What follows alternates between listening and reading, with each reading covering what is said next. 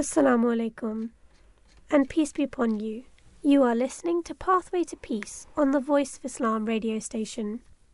Pathway to Peace is a show where we take an analytical look at how we can achieve peace, whether that be political peace, economic peace, societal peace, or perhaps the most important of them all, inner peace. I'd like to start with a quote from the Holy Quran to set the scene for our show and sort of explain what we'll be thinking about today. And they, the women, have rights similar and equal to those of men over them in equity. This is from chapter 2, verse 229. The above verse from the Quran is clear and plain to see. Men and women have spiritual equality in Islam. There is spiritually no preference or privilege to belonging to either gender. This was recorded in the Quran 1400 years ago. Yet even today in advanced societies, men and women continue to struggle for equality. For much of the past century, for example, the fight to achieve good laws for women, such as the suffragette movement, has been ongoing. And it's only quite recent compared to that verse we quoted from the Quran. There are countless feminist scholars and commentators in Europe and the US who've led the charge against female oppression on the streets and in the courts, and this continues. And no doubt legislation has evolved over time, and we know that since the 60s, when women first fought for gaining equality in the working world, things are drastically changing, yet there still remains a gender pay gap. And we can say that there is a universal truth that women have failed on their own to dismantle the structural barriers to equality, and so it has become clear that women alone cannot change society entirely. So what role have men played in this social change? The perception of masculinity has also undergone alteration. And we know in the 90s society in Britain, we had Metro Man, we've had White Van Man. I know now the young people use the term road man. So there's always been this different and evolving understanding of what it means to be a man, whether that's in the boardroom or whether that's the decline of traditional heavy industry in the UK, which made huge social changes across much of the north of England. This generational gender-based role expectations are and were shifting for both men and women, and both men and women needed to adapt to new situations which they found themselves working. But the most recent permeation of this debate is that of toxic masculinity. Toxic masculinity has been in the news for the past year, and it's really come into the fore in the past few weeks. You can hardly turn on social media or look at the news without hearing some high-profile case of a famous influencer or some level of debate about this topic. A lot of this is what we're going to unpick today. We're going to think about what is toxic masculinity. Is toxic masculinity a threat, as some people perceive it to be? Is masculinity itself something that needs to be debated? And what are the roles of men, women and children in understanding what is toxic, what's not toxic, and how to create peace within our society and within our homes? I'll be joined today by our regular panellists, Mrs. Shazia Bhatti and Ms. Sabiha Iqbal. Shazia is an immigration solicitor from London, and Sabiha is a university chaplain. Welcome, ladies. Assalamu alaikum. Wa alaikum salam. And I've just touched briefly, very briefly, I've tried to encapsulate, 100 years of the feminist movement in 5 seconds. And essentially, we're not really talking about the feminist viewpoint today. We're kind of trying to do something different, which is for us as women to discuss what we understand about toxic masculinity and what we think the impact of that is on societal peace. But I think it's important to define that terminology that we use because, it means different things to different people. I know toxic is used a lot. The word toxic can be used for friendships, for relationships, for workplaces. All different interactions are often labelled as toxic. But toxic masculinity is a reasonably new term, and it's only been around, as far as I'm aware, for the past couple of years. I know, for example, that teenage boys may dislike the term, and many teenage boys feel that toxic masculinity is a bit of a slur that's used against men in general. So, let's start off by asking, what do you think masculinity is? How do we define masculinity, given that we're talking from a female perspective? Yeah, so the word masculine as a noun refers to someone of the male gender. And as an adjective, to be masculine is to have qualities or appearance traditionally associated with men or boys. And I think that masculinity, therefore, is the qualities or attributes regarded as characteristic of men or boys. For example, someone who's handsome, muscled and driven, that would be a prime example of masculinity. Yeah, so that's a literal definition, the dictionary. But in terms of reality and, a practical definition, I suppose, then often we're led to recognise those characteristics and traits of masculinity by those people that we are surrounded by, those people that we live with and spend time with. That could be our family, maybe a father figure, brother, perhaps a work colleague. But also, as you mentioned, Sarah, as well, through social media, we recognise masculine traits. Anything else, Shazia? I mean, I think that's the problem, isn't it? Is that when the role models are not within the family, they're not the father, brother, uncle, aunt, uncle, grandparents, etc. Then people look to other role models, which may be, movie stars, footballers, and they look to them as what is it to be a man or what is it to be masculine. And then also body image comes into it. If the footballer is the image of the perfect man, then obviously, younger boys will look up to that image as that's what I want to be like. Yeah. I do. I think there's definitely some notion that, whether it's a modern interpretation or a more historic interpretation, there is a link between, you mentioned, Sabiha, that it's to do with attributes and behaviour. But when we think of, what's your masculine ideal, we do think of this outer image. That's the first thing that comes to mind, the six-pack or the muscles, because that's what we're presented with as the ideal. That's what's rewarded. How many successful, famous men in the movie industry or online are actually working hard to get that body image that's actually not quite difficult to get. It takes a lot of hard work and dedication. It's not a normal image to be so muscular. And so I think this is where you've got this disconnect between the outer and the inner. Because a lot of what you also mentioned there was to do with physical strength, and even that body image is tied up with physical strength. We know that men in general are stronger than women, that they have separate sports in the Olympics, or they have separate teams when they're playing on the national level in most areas. So there is a link between masculinity and physicality. But Sabiha, the definition you presented was more to do with behaviour. And I think in the debate a lot of it is overlooked.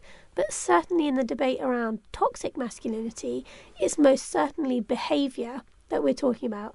So it in a sense, that toxic masculinity is not tied to a specific body image from somebody who's accusing others of having toxic masculinity.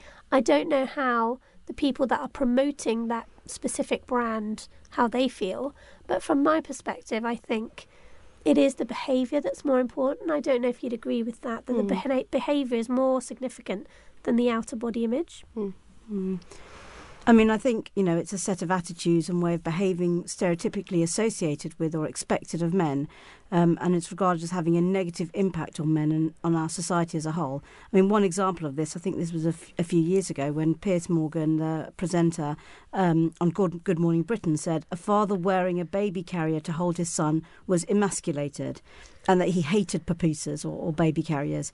And he later expressed disappointment to see that Daniel Craig, who's the current James Bond actor, was using a buckled carrier for his 1-month-old daughter. He went on to ridicule several other men who showed photos of themselves baby wearing. And this to me it's nonsensical. I mean, those of us that have children know how much the children love being in those baby carriers and how comfortable they are. And what has that got to do with, a man carrying his child? What does that have anything to do with masculinity? It just makes no sense. So that's you're sort of linking this notion of toxic masculinity with those traditional values. Sabiha, what about you? What's toxic masculinity? I think that, lately the term masculinity is really heard just on its own. There's we're pointing out as well, the word toxic is always kind of added onto it in a sentence. And I think that, the only thing that masculinity is therefore associated with, as of late is toxicity. And I think that, as we've described earlier as well, it should be about the qualities and attributes of men or boys. And so what we're not hearing, I think, at the moment is the male gender kind of being described as somebody who is nurturing, understanding, trustworthy, reliable, someone with integrity, but actually toxic instead, and someone who's harmful, or has some form of negative, harmful masculinity. And that's how we're describing their mental state, perhaps. And perhaps that's also connected to their spiritual state as well. So it is it's a way that the society is now describing how men's behaviour is, and if you look online as well through research, there are different characteristics, I suppose, which are labelled as a toxic masculinity. That can be homophobia, someone who's in need of control, promiscuity, refusing to help in household duties, a male who's risk-taking, sexual aggression towards women is a behaviour trait of toxic masculinity, and stoicism as well. And so these kind of attributes are kind of being applied to men. But we know that all men are not like that. Absolutely. And it's interesting that you're saying these are behaviours. And these are the ones that we hear and we see on social media very often. But, some of those can also be for women. And I know that in this debate around toxic masculinity, the focus really has been on the relationship between men and women, and the fact that what is perceived as toxic masculinity is something where women have a different or a separate role to men. And we'll come and talk about that a little bit later, about whether that actually is toxic or not. Because as I said at the beginning, we live in this Western society that has the view that there should be equality, that men and women are equal. And women have been fighting for equality in the workplace for 50, 60 years. But this toxic masculinity is not advocating for equality between men and women. So we're going to go unpick that a little bit later on. Speaking from my own experience, I am a teacher, and I've seen online a slight panic amongst many educators who've been faced with, I would say, what is overwhelmingly older adolescent boys who are following influential social media personalities who are advocating a brand of masculinity and talking about being a man and what it means to be a real man and how to be successful and accepting of being a man.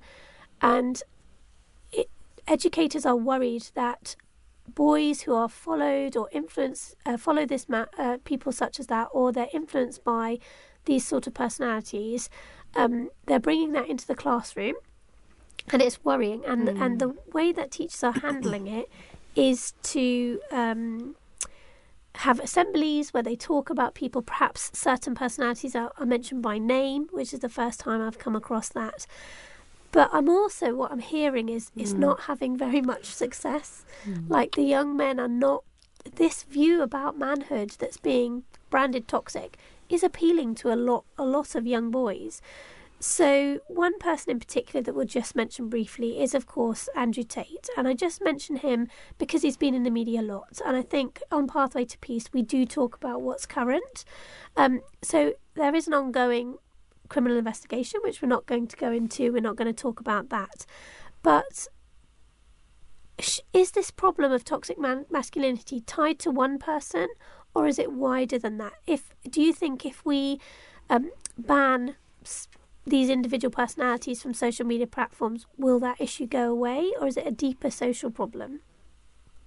I mean, I think, I think it's a much deeper social problem than banning one person. It's an ideology, and it's something that's kind of gaining its own force, as it were. And actually, rather than banning that particular person, it's much better to unpick what he's saying with the younger boys, with the older boys, and say, well, he's saying this. Why do we agree or disagree with this? And there are, systemic toxic systems such as domestic violence and gender pay gap, and those are things which are much harder to tackle, and they get far less attention. Mm-hmm. One personality who's speaking out seems to be getting all the attention there is.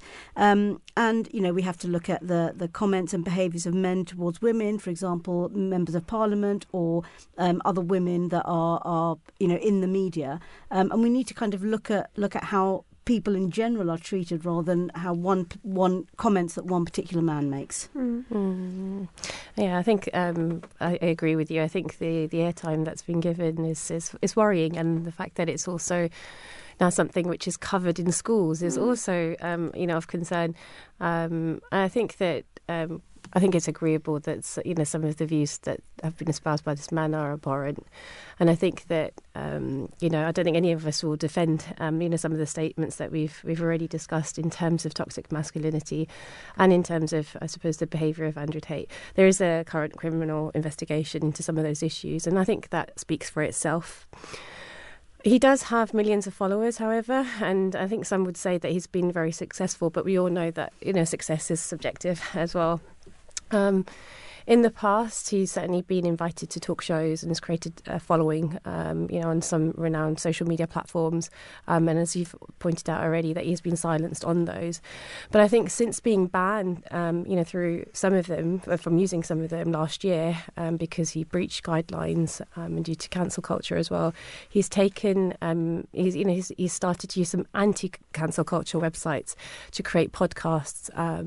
And I was just reading actually this morning on Sky News in a new article about his finances as well, that he's continued to sustain his narrative through those kind of new domains that he's found, and his followers have kind of joined him on there as well. And it's astonishing because he's able to still sustain some of his finances through his merchandise sales and subscriptions to some of his tutorials. So it's really worrying, and I think it's something that does need addressing. I think it's not just a one person issue, and I agree that it's systemic. And I also think that the question needs to be asked that this brand, and let's be clear, it's not about one person, it's about this brand of masculinity, where essentially the man is projected as somebody who's controlling the women. And I know this issue of control is central, but at the same time, it's popular, and young men are not put off by certain things, and teachers and educators have spoken about how limited the impact they think is of the anti-toxic masculinity assemblies or movements. So for me, this raises the questions of is this a risk to society? And if it's a risk to society, how do we kind of tackle that? Because what we're doing so far is not working, is what I would say. And also the fact that social media personalities espousing this brand of masculinity where the man is in control, they are popular, but it seems that, like, as with anything, there's a gap in the market. Yeah. And why? So for me, I would look at it like, why is there a gap in the market? Why is there this need? There must be some sort of unmet need in our young adolescent boys that's making this message appeal to them. Yeah, I think there seems to be it's quite apparent, I think, that it's young men and boys, perhaps more so than older, that are more perhaps easily influenced, and those who are aspiring to create an identity of themselves, perhaps, or those who need affirmation. I think there's a certain perhaps type of people who still hold an admiration for him, and him being Andrew Tate that we're speaking about at the moment, and continue to follow him and his messages, despite what's being said in terms of a counter narrative. But I was also doing some research, and it was really interesting to read that some of the web traffic reports to some of the websites that he's been using, despite there being a peak once he was taken off some mainstream social media platforms, there's been a decline since his arrest. And I think that hopefully indicates that people are still able to draw some boundaries around what's happening and what's acceptable and what's not. But then also, I suppose there's a counter narrative there as well, that actually when someone's out of sight, they're out of mind, and people then look to somebody else to follow. Let's hope that there's something more positive to kind of latch onto. Yeah, Shazia, why do you think the message of this masculinity, this certain brand we're talking about, why do you think it's so appealing? I mean, I think, there has been some very positive messages about what it is to be a man, and it's quite aspirational. People like him, very successful, they're doing well, they're earning a lot of money, and that's quite aspirational for young boys to see that if we work hard, and some of the messages that are put out is that if you work hard and you do well, you can actually achieve these things. And so that's quite an aspirational message for young boys to have. And also it puts the onus on them that you have to do the hard work in order to make it successful, and it's not going to come to you. And that's quite an appealing message. And that's actually, that bit of it is quite a positive message, that you have to work hard and do it yourself. So when the younger boys, or the younger men hear these kind of things, and then they separate the less positive things, and they're kind of drawn in through the positive things that they hear. But sometimes I think that they then listen to the negative things, and they're then confused, because some things that these people are saying are really positive for them and something are negative, and they kind of look at it that if this person is able to say such good things, then maybe the things that I thought were bad are not so bad. It's a really difficult situation. Yeah, I suppose that also therefore is a risk, isn't it, to people perhaps who are more vulnerable. I think that we've talked about how it's these older teenage boys or young men that are predominantly attracted to this type of messaging, and the fact is that they're at that point in their life when anything seems possible, like they've got the world at their feet or the world at their fingertips, and they're making their life choices about going to university or going into the world of work. So they have all the options available to them. But what they don't have is life experience. So those parts of the messaging that are about women and about the relationship with women and how to handle your woman or how to control your woman or how to, attract a high quality partner or whatever it is, that side of the messaging is actually not in the experience of these young men. So they don't know. So actually what it's offering them is potential and possibility. So they're accepting this part of the messaging that they don't really understand and they don't really have experience of, because what they want is that opportunity to be the best that they can be. And some of these social media influencers have come from, quite poor backgrounds and quite humble backgrounds, but are showing this massive wealth. Now, obviously, we don't know how they acquired it, but it is what's projected at our young boys in our society. And it's not the nepotism, which we see in other areas. It's not the, your connections or who you know. It's the message is you can do it too if you work hard and you're determined. And we give a lot of that messaging in school about resilience and determination. So, and then there's a practical example of somebody who's saying, I did do all those things and look what I've achieved. Yeah, and if you're unsatisfied, get up and do something about it. So it is quite empowering. And I think the bits that are less savoury, these young men don't understand fully. So, and I think we're going to unpick how you can give the young men the better understanding of that's not how a relationship works. That's not how things go together.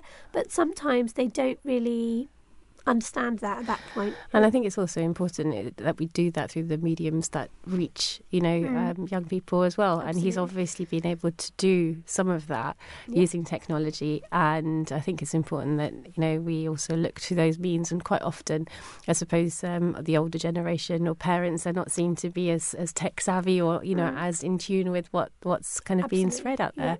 So I think it's important that... I know a lot of parents who hadn't even heard of this particular person until he became arrested, whereas actually you need to know what your young people are listening to. You need to have that conversation, and you do need to keep yourself up to date with what they're watching and listening to. I think that is a message loud and clear from this situation, that if your children are, even from a young age, 12, 13, digesting a diet that you're not aware about, that's going to go into their understanding of the world.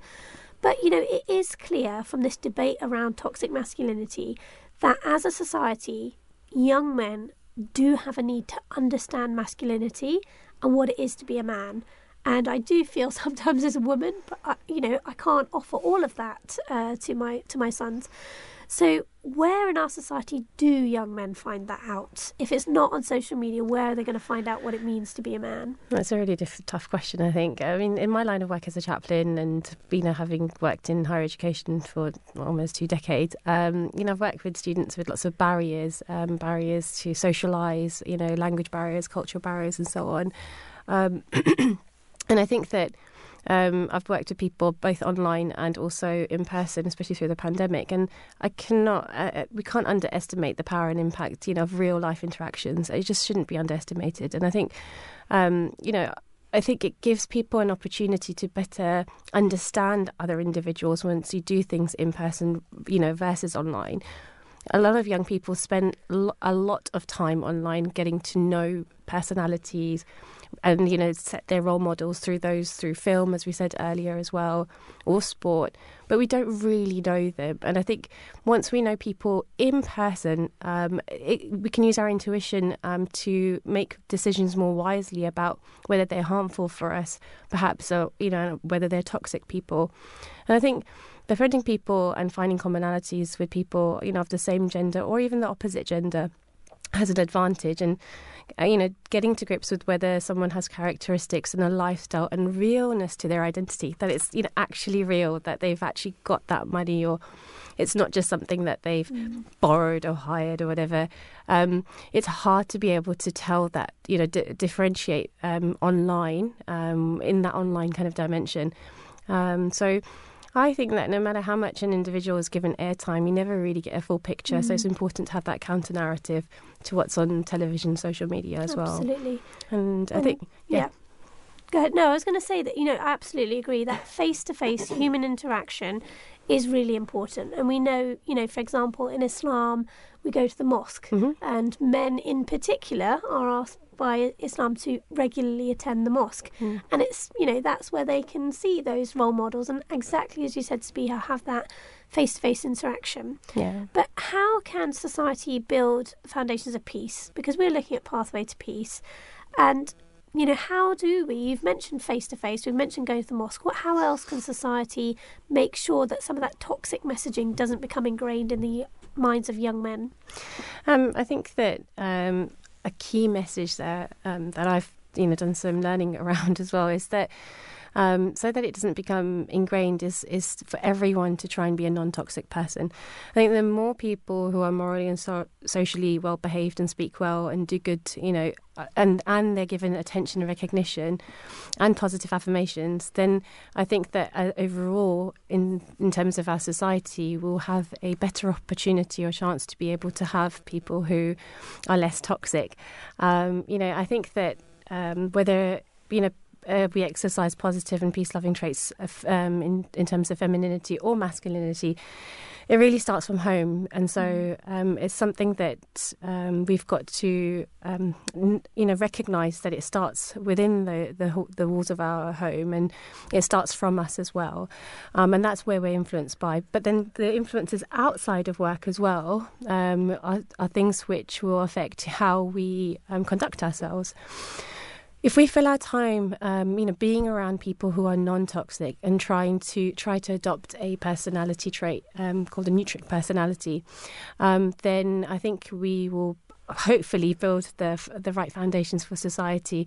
There's a saying that we become, the kind of person we spend the most time with, and there was a saying by Earl Nightingale that we become what we think about.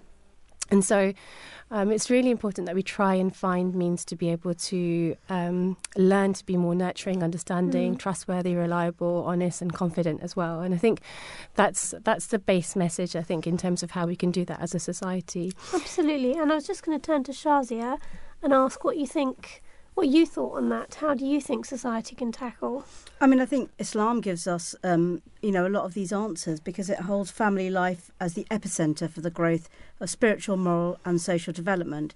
The Holy Quran has constantly referred to family life and its importance, from how children should treat their parents kindly to instructions for parents regarding their children.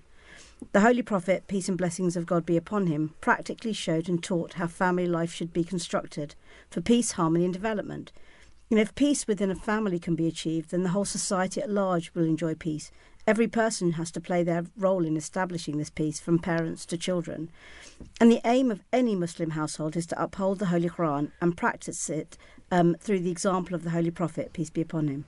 And as a result, a beautiful and harmonious family life will evolve, in which the rights of every member are taken care of. The Holy Quran lays out examples of true believing men and women in the following manner. And this is from chapter 33, verse 36.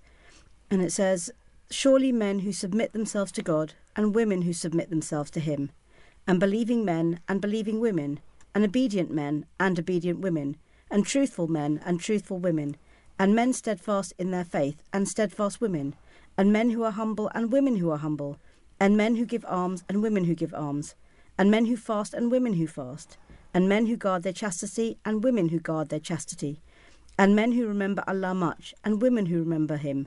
Allah has prepared for all of them forgiveness and a great reward." So it shows that this equality between the men and women, that it doesn't say that women have to obey men and men don't have to be obedient, and it gives that example. And as Muslims who are part of the Ahmadiyya Muslim community, we're so fortunate to have the support and structures in place both inside and outside the home. In our homes we know our roles and responsibilities, and the auxiliaries within the communities help us, prepare us as mothers, daughters, mother-in-laws, sisters, aunts, etc. And that training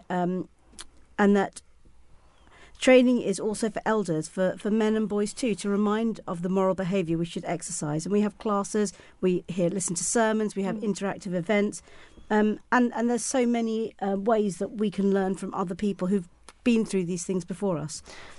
And outside the home, there are structures in place of going to prayers, as you said, Sarah, at the mosque, and doing volunteering activities which allow men and women to meet each other, to learn from each other and interact as a community. And it means that if I'm telling my child something and he's not listening to me, anybody else in the community, he's more likely to listen to somebody else than they are to listen to their own parents.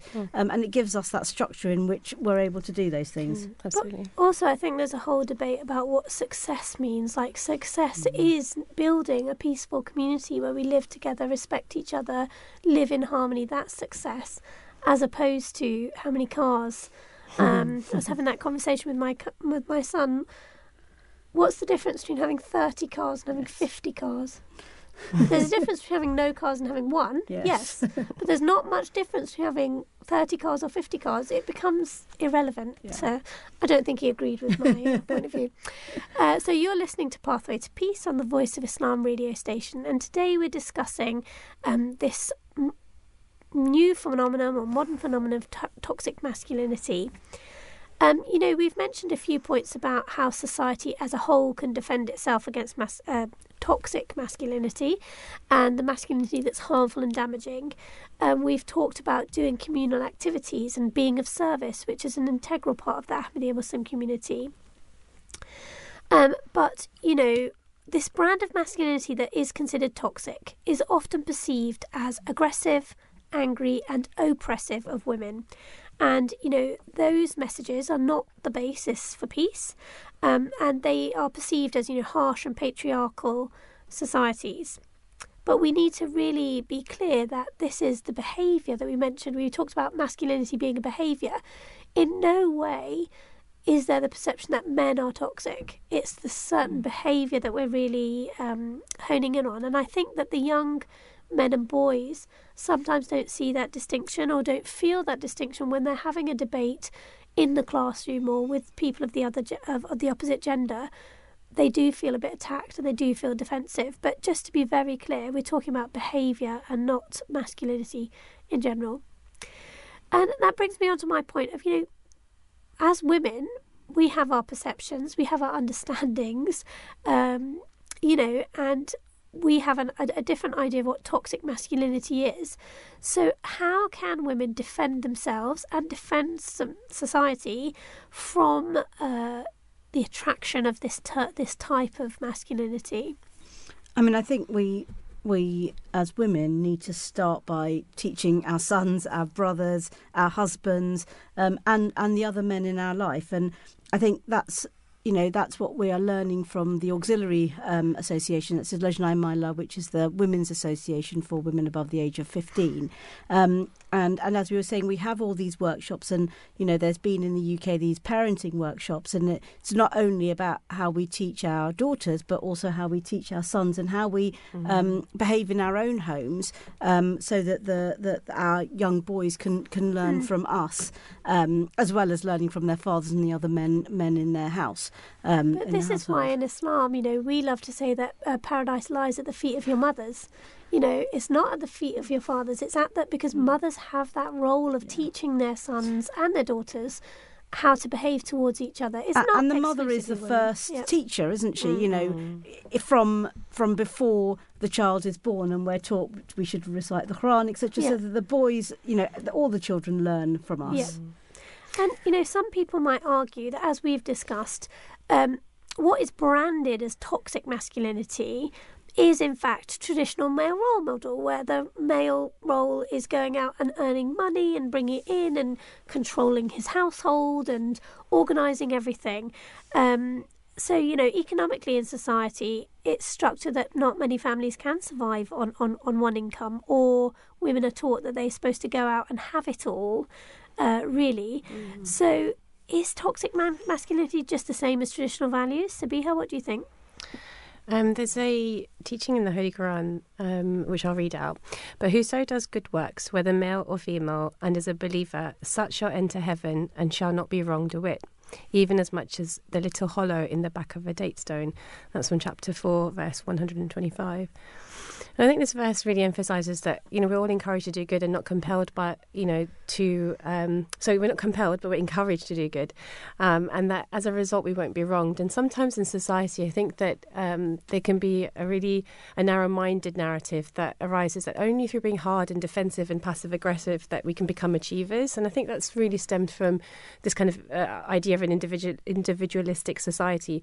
But it doesn't take much to recognise that actually we function much, much better as a collective when we're working together, learning from each other as a human race. And I think that women, our narrative shouldn't really be one of responsibility to defend, as that implies kind of being attacked, perhaps all, and kind of being the only ones at risk. And I think in terms of toxic masculinity behaviour, even men are at risk as well. And I think that it's important that as women we use our compassion and education, and as well as religious literacy that we've already touched upon, and tools for reconciliation to challenge that toxic behaviour. Absolutely. And I do think that I work in a quite, thankfully, affluent area of southwest London, and let me tell you, traditional gender roles in many, many families are very clear for me to see when my children are being, my class of children are being collected. There are many women who are at home and who are not working, who've suspended their career for a time, or they are giving the priority. So this traditional gender roles, it's not something that's exclusive to Islam. It's not something that is a trait of toxicness, as you've said. It's actually followed by many families at the moment. So, Shazia, what are the aspects of so-called toxic masculinity which are traditional? What are those traditional aspects? Why would people call it a traditional gender roles? I mean, I suppose it would be, the man, as you said, the man going out to work, the woman doing the household chores and the childcare. But from my experience, I think most men would now want to have more involvement with their children, much more than the previous generation did. And I don't think there's many people, men or women, excluding my sister-in-law, that are that keen on housework.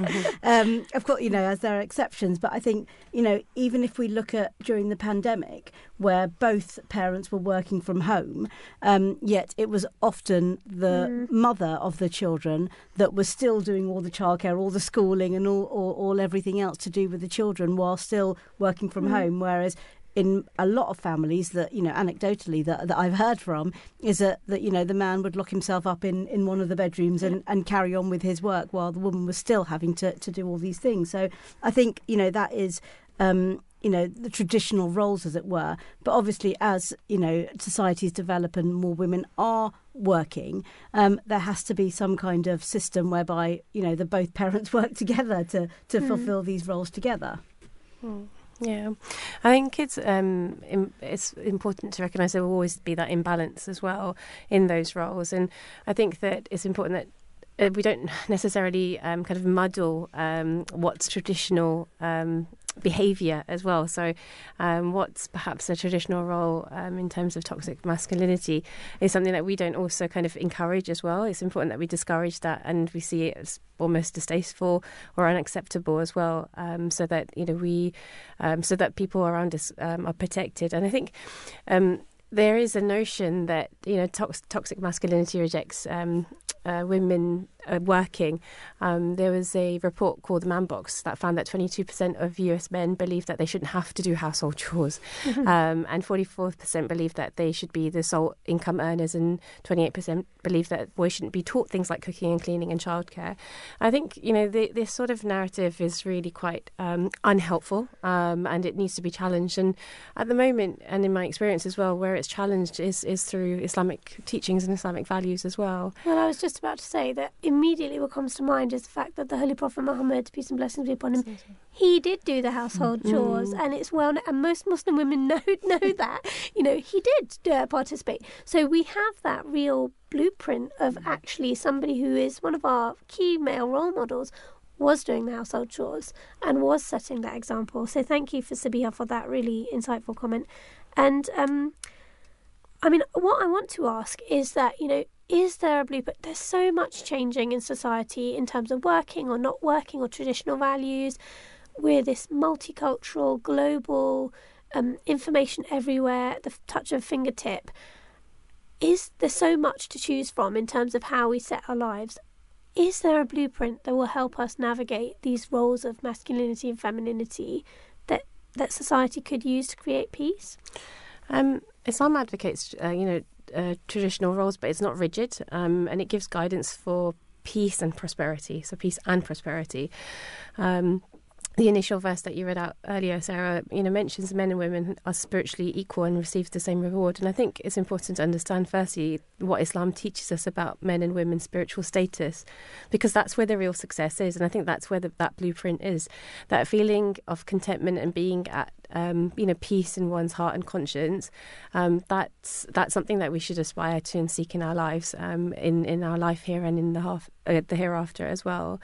God Almighty tells us that by following a certain way of life, both men and women can attain to the same spiritual height, and that no double standards in Islam, that requirements of piety are the same: submission to God, true belief in God, obedience to God, truthfulness, being steadfast in the faith, giving to charity, giving alms, fasting and remaining chaste. And these conditions are met in constant remembrance of God. Then both men and women can achieve nearness to God and that spiritual status as well. So I think that Islam has those teachings there to be able to offer us that blueprint that we can then share with the rest of society as well. So just to jump in on that, Sabiha, what you're saying, this idea of being chaste, applying to men and women, that's one thing that I've found in this debate online that's been affecting our young men in society recently. There seem to be, in that version, different standards of chastity for men and women. But I know as a Muslim woman that the same value of chastity is for me and for men in society. And I personally think that that's one thing that is in the debate that is toxic. That actually, as a man, if you have these expectations of women also have these expectations of you, and you need to uphold that. And that this is what Islam teaches. I don't know, Shazia, what you think about that. Yeah, exactly. And I think that we've said that Islam gives spiritual equality to both men and women. But in practical day-to-day life, the responsibility for the maintenance of the wife and children is placed on the husband and on the father. And men and women are equal in the sight of God, but in view of differences in nature, men and women have been assigned different roles for the smooth functioning of human society. Women, we have the unique ability to bear children and nurture them, but men are physically stronger. So in an Islamic society, women can occupy three positions. First, as a daughter, And her importance is such that the Holy Prophet of Islam, peace be upon him, tells us, "He who brings up his daughters well and makes no distinction between them and his sons will be close to me in paradise." And that's the same. There shouldn't be a distinction, as you said. Being chaste should be the same for men and for women.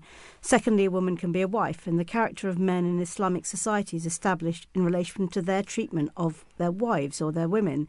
And it said, there's a hadith, which is a saying of the Holy Prophet, which is, "The best from among you is one who behaves best towards his wife." And thirdly, in her role as a mother, and as you said, Sarah, Islam has placed women at a higher status than men, and paradise is at the feet of the mother. So Islam recognised the great role that women play in upbringing of the children, and that the future of mankind and of societies depends on mothers. The paradise mentioned by the Holy Prophet, peace and blessings of Allah be upon him, refers to both the social paradise that can be achieved in Islam and the heavenly paradise. Therefore, mothers have been placed at the position of the highest respect. And in order to allow women the opportunity to fulfil the challenging obligation of producing these moral individuals who will become members of Islamic society, the responsibility for providing for the family has been placed on men. They are appointed as protectors of the members of their household. So it said, there's a hadith which again says, "When you married, God appointed you trustees of those rights of your wives. You brought your wives to your home under the law of God. You must not therefore abuse the trust which God has placed in at your hands." And that's a saying of the Holy Prophet. So from these we can say that although these are specifically instructions for women, but it's about society, isn't it? It's about how the men treat the women to have a peaceful society. And also, Shazia, just one more thing that I was thinking when you said, so you talked about wives, mothers and daughters. But also I know that the Holy Quran, when it instructs women to cover, the instruction is for women to cover their beauty. And for me, this has always struck me that women are therefore defined as something that's innately beautiful. The same is not said of men, Yes. I have to say. They have to cover their, private parts, is the expression used in the Quran. But beauty is used for women. And I think that often in this debate around control and toxicness, that's forgotten. In Islam, women are upheld as something of beauty, something worth having. And so, we've spoken a lot about Islam and about, as you've said, the rights that Islam gives. And any fair-minded person can see that women in Islam have got this lovely position that you've mentioned, Shazia and Sabia, all these things. Yet we do know practically in the world today there are Islamic countries that do have this traditional role models that could be possibly characterised as toxic because women are denied education in Afghanistan, for example. It's not only Muslim countries, but I can certainly point to Muslim countries where the equality you've mentioned is not seemingly in practical, doesn't appear in the way people practically live their lives. So, why do we still see that? Why is it that there are some Muslim countries where women are definitely oppressed? I mean, I think, some men pick and choose. They misinterpret things from Islam to dominate over women and not give them the rights that Allah has given them. And then they tell women, especially, Afghanistan is the country that leaps to mind at the moment, that they're not allowed to have an education. And so if they're not allowed an education and they're not taught what their rights are, these rights that were given to them by God, then how can they speak out? Because they are assuming, being taught by the men around them, that God hasn't given you these rights and you don't have these rights. And so for them, it's very difficult to learn what's different, isn't it? Yeah. I think Islam is interpreted in different ways as well, in different parts of the world, and understanding and practices have changed over centuries as well. Definitely cultural, political and social ideas have impacted that interpretation and the practice of Islam. Some of these have deviated from the examples that we see in early Islam. In early Islam we saw women as scholars, business leaders and educators, even founders of universities. But I suppose this is also why it's really important to understand the teachings of the promised Messiah, on whom be peace, the founder of the Ahmadiyya Muslim community, and why he as a reformer has come to revive the original message of Islam and to remind the world of the logic and beauty of Islamic teachings as well, because there's a need for it. Absolutely. And I think if you go back to those, as you said, the Muslims who were there at the time of the Holy Prophet, peace and blessings of Allah be upon him, we had women who would go onto the battlefield to tend the wounded. We had women who were defending Medina from attack. We had women who would take public consultation and give advice. So, you only have to look at how the Holy Prophet Muhammad, peace and blessings of Allah be upon him, how he treated those around him. And you mentioned the promised Messiah, peace be upon him, and he also has left this legacy of the way he treated the women in his family, the dignity with which he spoke about them and to them. And there's many recorded incidences of this, of not criticising his wife in front of others, of not chastising her publicly. This is very basic things, but they're left there as a legacy. And we also know that within the Ahmadiyya Muslim community, we have this organisation of Lajna Imaila, which is 100 years old, which is for 100 years old this year. And it's for women from the age of 15 for life. And that is there to educate women and to give them the whole basis upon which that is founded is that women are best placed to educate other women, and that they should take their religious and secular knowledge and share it. And Ahmadi Muslim women had, 100 years ago, one of the highest rates of literacy, because Shazi, as you said, education is power, and Islam advocates education for women. So, I have to say, we have spoken a lot about men in this programme, about their attitudes and their behaviours, and we've been looking at this through the female lens, and it's always difficult to perceive things from somebody else's point of view when it's not our lived experience. However, I hope that we've shown on this programme that, we're educated and articulate, and we do understand. I mean, I wanted just to end up by saying that, what do you perceive the ideal behaviour of a man to be? If we're saying masculinity is not about body image, it's about behaviour. What do you perceive the ideal image of masculinity to be for you? I mean, I think, the fact that men can be so secure in themselves and they don't have this complex of the women in their life no more than they do, either in terms of religious or secular knowledge, that they know that to make a marriage work, it has to be a partnership where couples consider, discuss, make decisions together. That the man understands that for a house to work in an organised way, he can assist with the housework. He can look after the children. It's not child-minding when you take care of your own children. And he wants to do so to ensure the smooth running of his household, of the family household. And that he can support his wife if they as a couple have decided that she will work outside the home. And I think giving those examples and showing those examples to the younger members of your family, boys and girls, that can then pass through the generations to understand that would be the way a family could work together.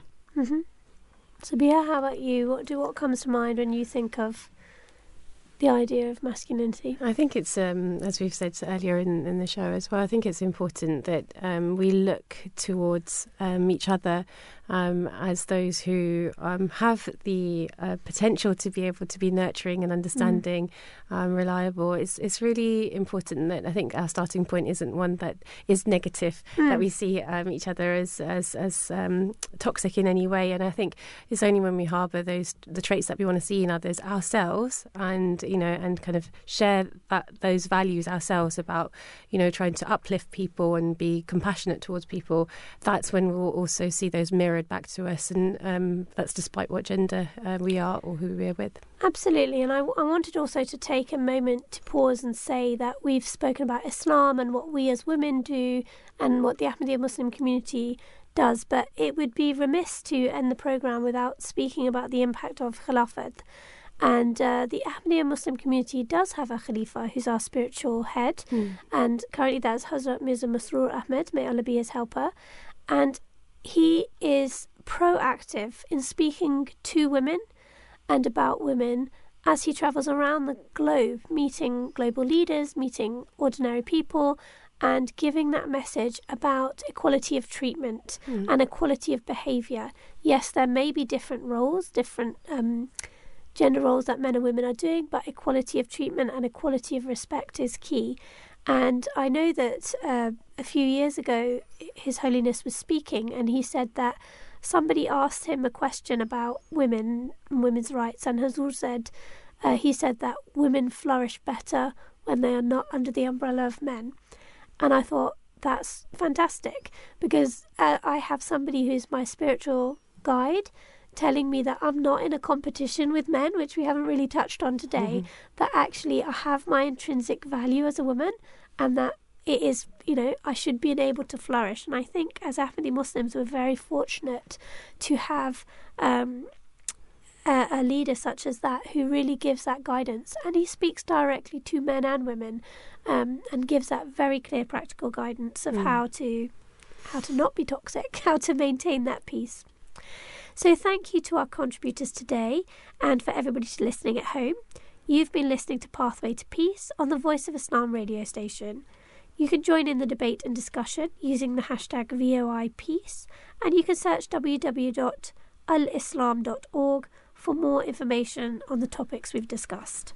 Assalamu alaikum, peace be upon you.